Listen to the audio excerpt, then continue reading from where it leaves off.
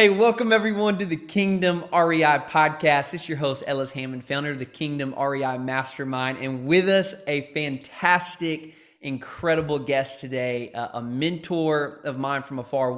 He's literally written one of my favorite books for faith-driven entrepreneurs, Called to Create. He's been a speaker at our summit, is going to be speaking at our upcoming summit, and has just released his recent book, Redeeming Your Time, 7 Biblical Principles for Being Purposeful, Present, and Wildly Productive. I cannot think, Jordan, of like a better subtitle for it's a heck of a subtitle for this audience, man, of ambitious, Christ-centered real estate entrepreneurs and investors. Welcome to the show, everyone. Jordan Raynor. Hey, Ellis, it's good to be back, man. Thanks for having me. Yeah, absolutely. So let's, frankly, here you're releasing a new book. It's coming out on October 23rd. So we want to talk about that and let people know that, hey, go, like, if you're a faith-driven entrepreneur and you haven't heard of Jordan Raynor yet, trust me, go buy all 3 of his stuff. But if you've already read his stuff, then you know this book's going to be incredible. So I'm pumped about it. Jordan, before we get into the book, man, tell our folks, because what I like about you, what I like having you on here is you got a lot of people writing about faith and theology and entrepreneurship. You've done it. Yeah. And so tell us a little bit about you and your background before we kind of get into this. Give us some context. Yeah, Ellis. So I spent the first 10 years of my career as a tech entrepreneur, started and sold a couple of software businesses. Today, I really view myself as a content entrepreneur. I spend 100% of my professional time and energy creating books, podcasts, and other content all around this core mission of helping Christians connect the gospel to their work, whatever their work is, but especially the work of entrepreneurs and culture makers, right? And this new book, Redeeming Your Time, is really just an extension of that mission, just one of many expressions of it, right? Helping us all connect the gospel specifically to our perennial struggles with time management, this topic I've been obsessed with for my career, and really just thinking deeply about how does the gospel of Jesus Christ influence the way we approach this sticky topic of time management. Why time management though? I mean, was that something you struggle with as an early entrepreneur? Like, how come you got passionate about this subject? Yeah, I've always been obsessed with this subject, right? Because I believe that good time management is part of our response to the gospel. I mean, this is what Paul's saying in Ephesians 5:16, where this phrase "redeeming your time" comes from. Paul expounds upon the gospel, Ephesians 1-4, reminds us of our status as adopted children of God in Ephesians 5:1. And that says, hey, part of your response that isn't to sit back and consume. Your response to the gospel is to create, to redeem your time, to buy up as much time as you have so that you could do good works for others that bring glory to the Father. So that's why I've been always obsessed with this topic. Now, why did I write this book? Because listen, the time management category for books is the most cluttered category on the planet, right? But I wrote this because I've read almost 50 topics in this category. I've read all the perennial sellers, and I love a lot of these books, but I have 2 enormous problems with them, right? Number one, most books in this category, almost all books in this category, are centered on what I would call works-based productivity, right? The idea is, hey, you're feeling stressed, you're feeling swamped, you're feeling overwhelmed. Follow time management guru system, do steps 1, 2, and 3, and then you will find peace. Yeah, as a Christ follower, I'm calling garbage on this. I already have peace with God. Romans 5:1. I have ultimate peace through Christ. Now, I do time management exercises X, Y, and Z, but I don't get them to get peace. I do them in response to the peace. I do them as a response of worship. And that's just a radically different foundation to build a book on. So that's my first problem with most time management books. The second one is every time management book I've ever read has failed to account for how the author of time managed his time when he came to earth in the person of Jesus Christ. Christian or not, I think it's pretty hard to argue with the statement that Jesus was the most productive person who has ever lived. And yet, I don't know of a single time management book that studies how he spent his time on earth. And your listeners might be sitting there being like, oh, come on, Jordan, the Gospels don't say anything about how Jesus managed his time.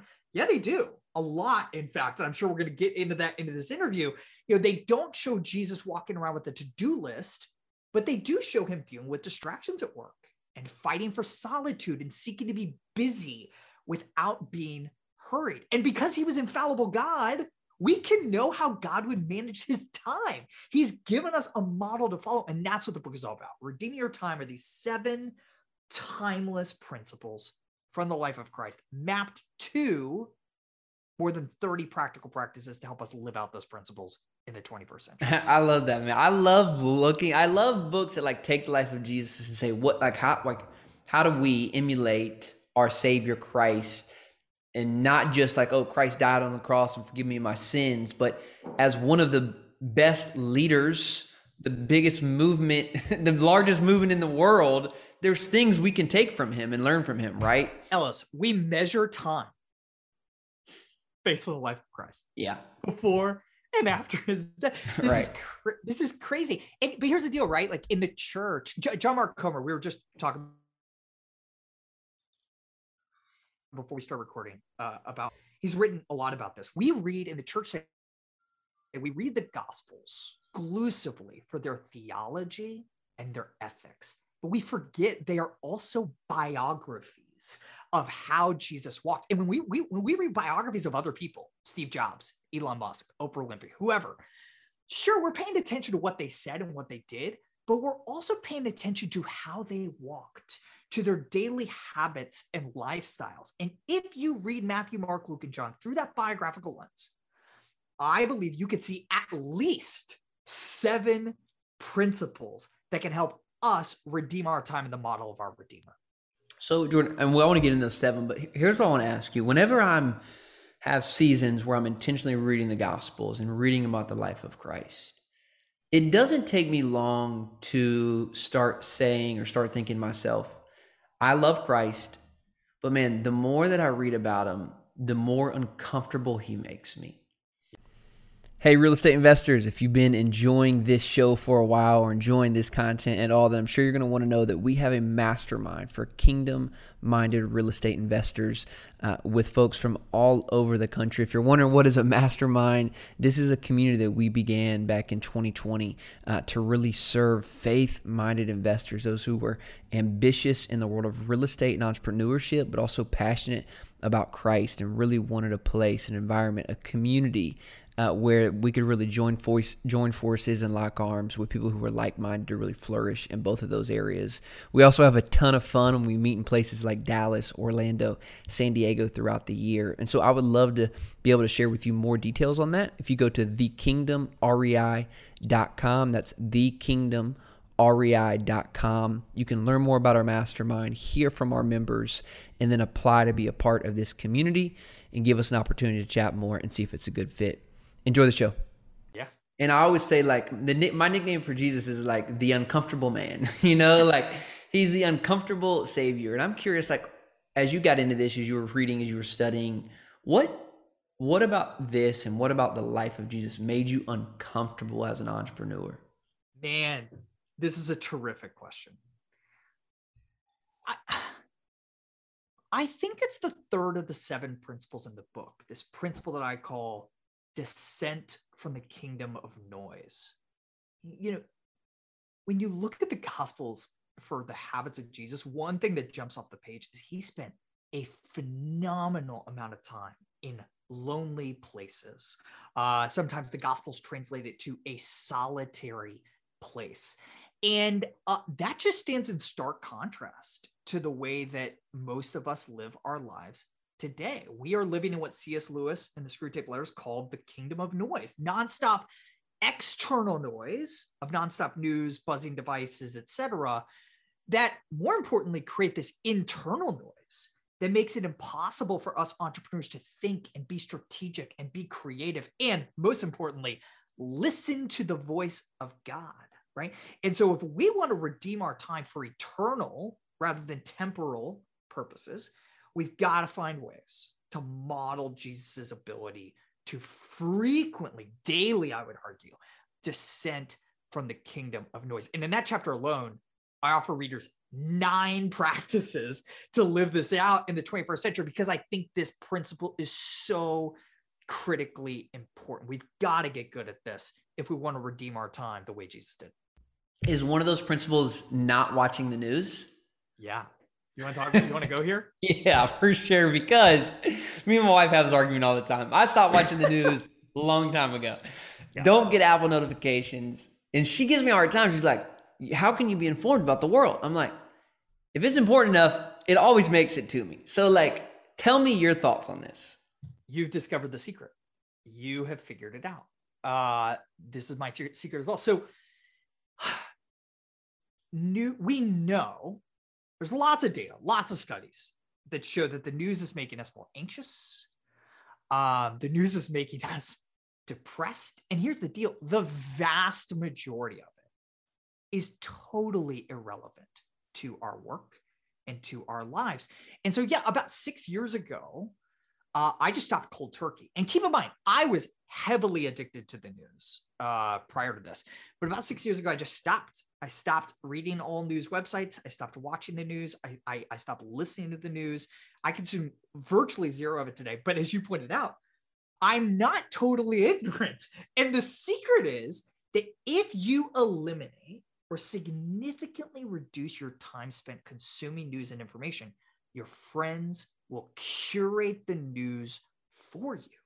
I hear about every single thing that actually matters to my life. I'm a huge Tim Keller fan, right? When Tim Keller tweeted that he had been diagnosed with pancreatic cancer, that's news I would want to hear about. 8 of my friends texted me that news within 10 minutes of it going live on Twitter. I hear about pandemics. I hear about hurricanes. I hear about race riots and media trends and rumors about every West Wing reunion, because I'm a huge West Wing fan. And I hear about all these things without having to spend a single moment wading through the 99% of content on news websites and social media services that is anxiety inducing and totally meaningless to my life. How does this differ from Twitter?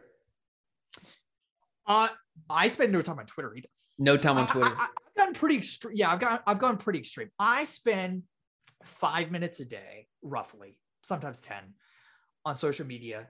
It's Instagram. And I'll give you another. So we just talked to one of the practices, let your friends curate the news for you. Here's another one. I delete Instagram from my phone and reinstall it every single day. Because you have to really want to get on it then. That's like the purpose, right? It's a barrier. It's the biggest pain. It's the biggest pain in the butt of the world. It's impossible to create more friction. I have to download it from the App Store. I have to type in my absurdly long password to get in. But that's the point. Screen time limits aren't working. Moving your social media apps to a folder off of the home screen on our phones, for most of us, it's just not working. These tools are incredibly powerful, incredibly well-funded, and designed, as we all know, we're not dumb, we're entrepreneurs, designed to steal our attention. I'm not saying social media is evil. I find value in social media, man, but I have fought really hard. I fight really hard to attain independence from these services. And I think we've all got to do the same if we're going to model Jesus' ability to descend from the kingdom of noise so we could think, so we could be strategic, so we could be creative, and listen to the voice of God. So I'm catching in this book's very practical and very helpful for a lot of people. Well, here's my question though, Jordan. What's the real issue that we're struggling with in the 21st century as entrepreneurs, as leaders? I mean, your title for being purposeful, present, and wildly productive. Are you arguing that we're not purposeful, present, and wildly productive, and we need more? What's the core issue here that? And I don't want to just get practical. I want to get practical in a minute, but I actually want to just know, as a follower of Christ myself, what's the core issue here that maybe I don't see that I need the gospel to really redeem in my life that you're writing about? Oh man, such a good question. Let's go theological before we get practical. So chapter 1 of the book, the first principle, start with the word. Jesus prioritized time with the Father above everything. We got to do the same. And more specifically, I really truly believe the root cause of all this is bad theology about time productivity and the work that and the role that God has called us to play in his kingdom building project. So in chapter 1, I outlined these 5 biblical truths about time and productivity. And I think grasping these are the core of our problem. So I'll give them to you real quickly. Number 1, our longing for timelessness is good and God-given, right? As entrepreneurs, we want to build things that are going to outlive us. And I know a lot of people in the church say that that is pride, right? That pride is the root of that. Yeah, I don't buy it, because Ecclesiastes tells us that God has set eternity in the human heart, right? We are working with time that we logically know is finite, but that our souls tell us shouldn't be finite, right? And that's because truth number 2, sin has ensured that we are all going to die with unfinished symphonies. And I think we got to come to grips with this. I think we got to remember that all of us are going to die with work unfinished. We are all going to die with things left on our to-do list. But the hope is, truth number 3, God will finish that work if it's on his to-do list, right? Job says his purposes will not be thwarted. Job 42:2, right? God's redemptive purposes in this world do not require you or me to do any specific thing in order to bring about that redemptive plan. He invites us to co-labor with him, but at the end of the day, he's going to finish the results, and that allows us to rest, which brings me to truth number 4. We should spend a lot of time here if you want, but the gospel is simultaneously our ultimate source of both rest and ambition, right? I think this is a thing that entrepreneurs are going to constantly be wrapping their heads around. What does that mean? How does the gospel enable me to rest and at the same time compel me to be wildly ambitious for the work that I believe God's called me to do? If you want to go deeper on that, ask me a follow-up question in a minute. But the fifth and final truth, we can know how God would manage his time, right? So if we believe that, okay, the gospel is leading us to be ambitious for the Lord's work in the world, then the question is, how do we do that? How do we be maximally productive? And that's what the rest of the book is about. Listen, God showed us how he would manage his time. Jesus was 100% God, 100% man, with the same 24-hour time constraint that you and I have. And if you look carefully enough at the Gospels, you can see how he stewarded his time. And you can see these 7 principles that apply to us. Even today, 20 centuries later, here in 2021. So those are those 5 truths. And I really genuinely believe that if you don't get that theology right, it's really hard to get the practice right. It's really hard to be purposeful, present, and productive towards eternal purposes. You can be purposeful, present, and productive without these truths in a temporal sense, but not in an eternal one. I wrote down what you just said. You just said this in passing, man. You know, what's not like when we die and there will be things on our to-do list, the question will be, well, God will bring it to completion if it's on his to-do list. And that's really challenging to think, man. Like, am I doing the things while I'm alive that's on God's to-do list, right? And I think that's such a good word. Guys, by the way, clearly this book is going to be a banger, man. Like, so I don't want to wait till the end of the episode to be like, hey, go buy his book. Go buy it. Jordan, where do they go find it? Like, where do they go to go get this thing? Yeah, you can find it on Amazon. You can get it wherever books are sold. And if you get it before October 23rd, you're also going to enter to win a chance to go to the Holy Land. It's been a wild pre-order incentive we're giving away to people. You can find all the details on that at jordanraynor.com.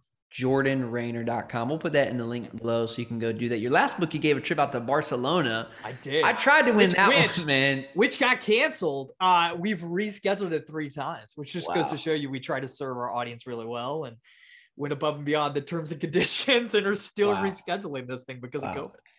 Yeah. So much here, man, I want to get into. I think there's 2 things. I think you've always inspired me to...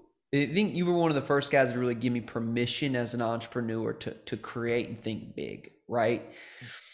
And so I understand, and I think we can, both of us can, I mean, depending on who you are and who's listening, you can struggle with this idea of the gospel is the core of both rest and ambition. Yeah. And I would say I struggle with both, but I don't think we talk enough. There's enough content out there on ambition. And so one of the things you argue in your book is that Christians should set big goals. Yeah. Explain why you think that's important, or you even say not big goals, epic goals, right? So Yeah. why? What are the reasons you make this a big point in a book around time management, rest, things like this? I'm going to come back to this in a second, but I want to back up and give our listeners even more permission to be ambitious towards these goals. Okay. And I want to do it by telling a story from an unlikely place. I've been thinking about this so much lately. I'm probably going to write my next book on this. John chapter 20, account of the resurrection. It's this little tiny detail that I always used to just gloss over and ignore.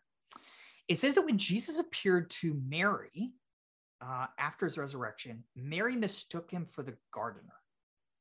Just like breeze past it. Like, oh, that's weird. Like, whatever. But like, obviously it's in God's word. It's not there by accident. So what's going on here? And I was talking with N.T. Wright, who Newsweek has called the world's leading New Testament scholar. And he's like, Jordan, John is 100% doing something intentional here. He's winking and nodding us back to the first Adam in the Garden of Eden, right? Go back to Genesis 1, Genesis 2.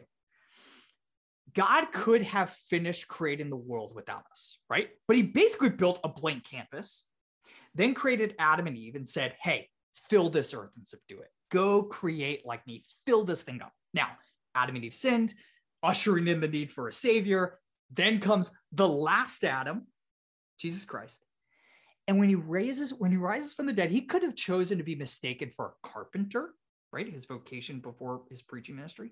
He could have chosen to appear as himself. He could have chosen to appear however he wanted, but he chose to be mistaken for the gardener because he's telling us it's time to garden again, right? At the resurrection, Jesus could have brought the kingdom of heaven in full to earth. He could have done that. It's what the disciples were expecting in Acts chapter 1 when they say, Jesus, are you now going to restore the kingdom of Israel? And Jesus says, no, you will be my witnesses. He could have brought the kingdom in full, but he didn't, because just as Adam had his bride Eve to cultivate the first creation, Jesus, the last Adam, has his bride, the church, to help him build his eternal kingdom.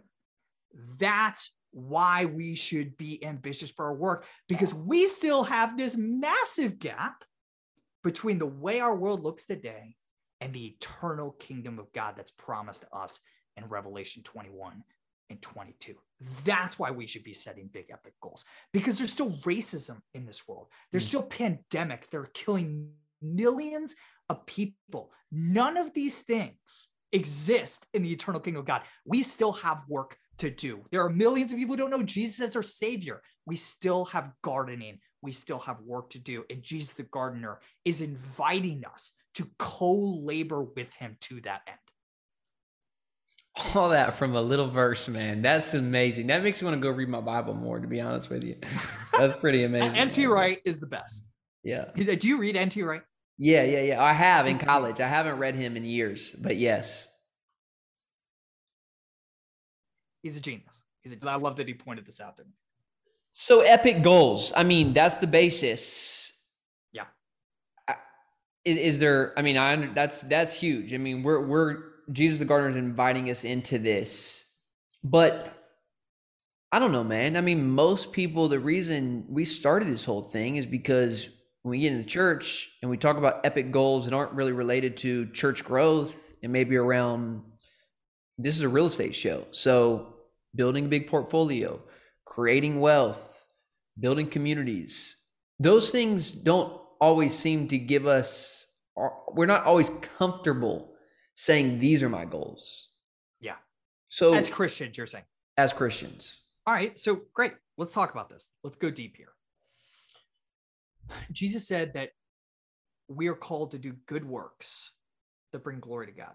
Paul says the same thing. Ephesians 2:10, and they're both using the same Greek word. It's a Greek word called ergon, right?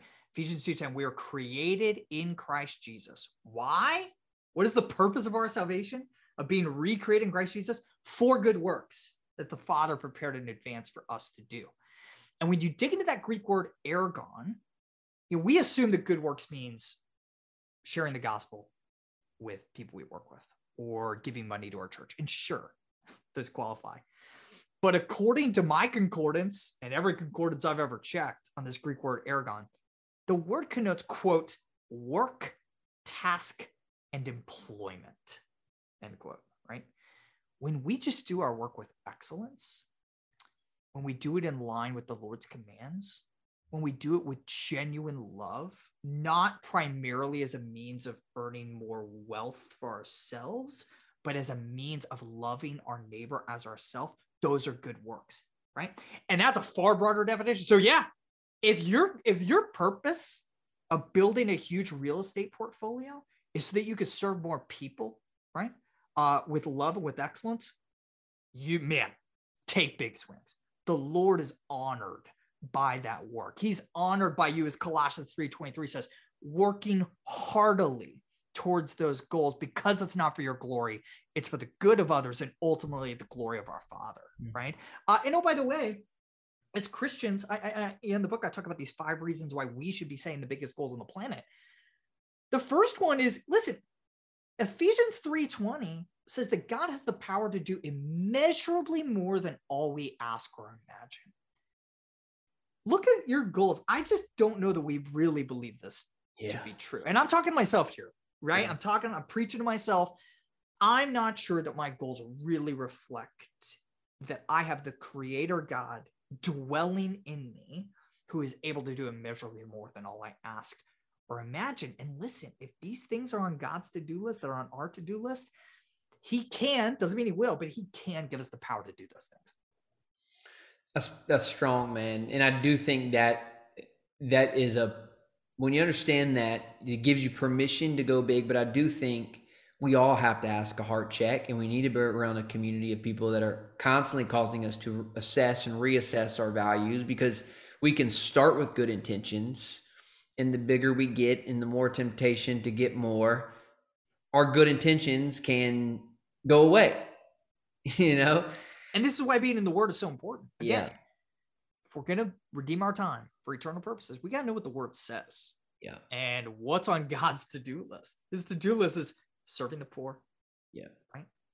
Revealing his character, revealing his glory, right? Not hoarding wealth for ourselves. That's nowhere to be found. To scripture. Yeah. And I'm not saying wealth is bad. And Ecclesiastes tell us it is good to enjoy the work of our hands, right? But that's not the primary thing that God's concerned with. Right. That's solid, man. All right. I'm going to make a strong left turn, because I don't know how much time we have left here today, but I just would be so amiss if I didn't ask you or have this conversation about this idea of eliminating hurry in John Mark Comer's book. I'll be honest with you, man. I've never read the book. I'll tell you why. Because I just don't like the title. Honestly, I mean, and I think it's a little of, I'm scared of it and I don't like it. And so I've heard him speak. He's a great guy. If you don't know who John Mark Comer is, he wrote a book called The Elimination of Hurry. I think that's what it's called. Ruthless Elimination of Hurry. Yeah. And so the ruthless elimination of hurry, exactly, yes. And you write about this as well in your book. And you say a finer point that being busy and being hurried is different. Yeah. Let's just talk about this concept of hurry being a huge evil in our day. But I'm also, the rub I have with this, Jordan, just so we're clear, is that as an entrepreneur, we're out to solve problems. I look at Paul, he was in a hurry. Like, he was busy. He was urgent to solve strenuously contend with all the energy I have, Paul says. Yeah. So, let's get into I get where you're coming from, because I have this problem too. I'm afraid that we are swinging the pendulum here too far in the other direction in the modern church. Love John Mark Comer's book. I think it's phenomenal. Ruthless Elimination of Hurry. But you also had my friend Jeff Bethke come out with a book at the same time, To Hell with the Hustle. Listen, guys, God worked hard. He worked 6 days and rested 1. Jesus worked hard. Working, the disciples come to him after a 12-hour day, expecting Jesus to hang it up. And Jesus said, no, the time has not come for me to stop working.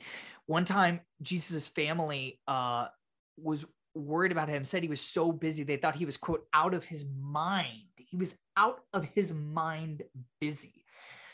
So one thing that I think the title of John Mark's book doesn't get wrong, but just kind of misses the nuance of, is this distinction between busy and hurry.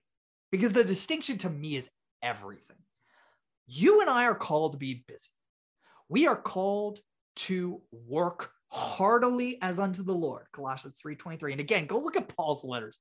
The amount of times Paul talks about how hard he worked is laughable. It's laughable. He talks about it in every one of his letters. He's talking about how hard he works. Busyness is good. The difference, though, between busy and hurry is everything. Because busyness, John Ortberg wrote really eloquently about this. John said, being busy is an outward condition, right? It's a condition of the body. But hurry is this inner condition, this condition of the soul. And I think that's right. So to make this really practical, I think busyness is having a lot of meetings on my calendar. Hurry is when I schedule those meetings back to back, forcing me to sprint from one meeting to the next and not being able to make eye contact with the other human beings around me, and without me having enough time to think in between those meetings. I think busyness is having a lot of errands to run. Hurry is when I get pissed off about choosing lane 3 instead of lane 4 at the grocery store because I can't afford the 30 seconds that I just lost. It's creating this anger in my soul. That's the difference. Jesus was crazy busy, but he was never busy in a way that made him frantic or angry or anxious. And I think that's the fine line between busy and hurry. And in the book, I argue that to do this well, we have to be really good at counting the cost of our time. You know, all of my friends have financial budgets to tell their money where to go before they get new money in the bank account. I don't think a single one of my friends has a budget for their time. That's insane. All of us, by God's grace, can earn more money. None of us can earn more time. How much more intentional should we be about building a time budget? And that's kind of where this whole book is leading. Say, all right, you want to be purposeful, present, and productive like Jesus without being hurried? We got to get good about counting the cost, budgeting our time before the Lord graciously supplies us with a fresh set of minutes every single morning. And it's kind of where the whole book is leading to in chapter 7, where we leave things off. I'm going to leave that as a something to leave them guessing and wanting more. So we're not going to jump into that. Guys, go get the book. I'm telling you, I'm going to go make sure we order plenty of copies of this. Jordan, here's how I want to end, man. What I've always loved about you is you're a great storyteller. You tell in all of your books, you make it practical because, you know, your last book in Master of One, you know, you talked about the church in Barcelona and Antonio Gaudi, and one of my favorite places of all time to go visit. It literally leads me to worship just thinking about it now that I've been there multiple times. Love that analogy. Love that story. What's a good story of this? A good example of this? You know, what story encapsulates the essence of this book that you write about? I'll give you an unexpected answer because there are great stories from people you know. William Wilberforce, who abolished the slave trade. Love that guy. Dr. King, my friend Tamika Catchings, the greatest women's basketball player of all time. Lots of great stories like that. But I'm actually going to tell a story from somebody you don't know. My daughters, Ellison, Kate, and Emery. They are 7, 5, and 2. And I think this story encapsulates the heart of the book. Every single night before I put my kids to bed, I look them in the eye and I say, girls, you know he loves you no matter how many bad things you do? Like, yeah. I was like, you know I love you no matter how many good things you do? And they're like, yeah, I do like that. And they say, Jesus. Or my 5-year-old theological stickler says, God the Father, God the Son, and God the Holy Spirit. But I think especially ambitious entrepreneurs need to learn to preach those words to ourselves with regards to our work and productivity.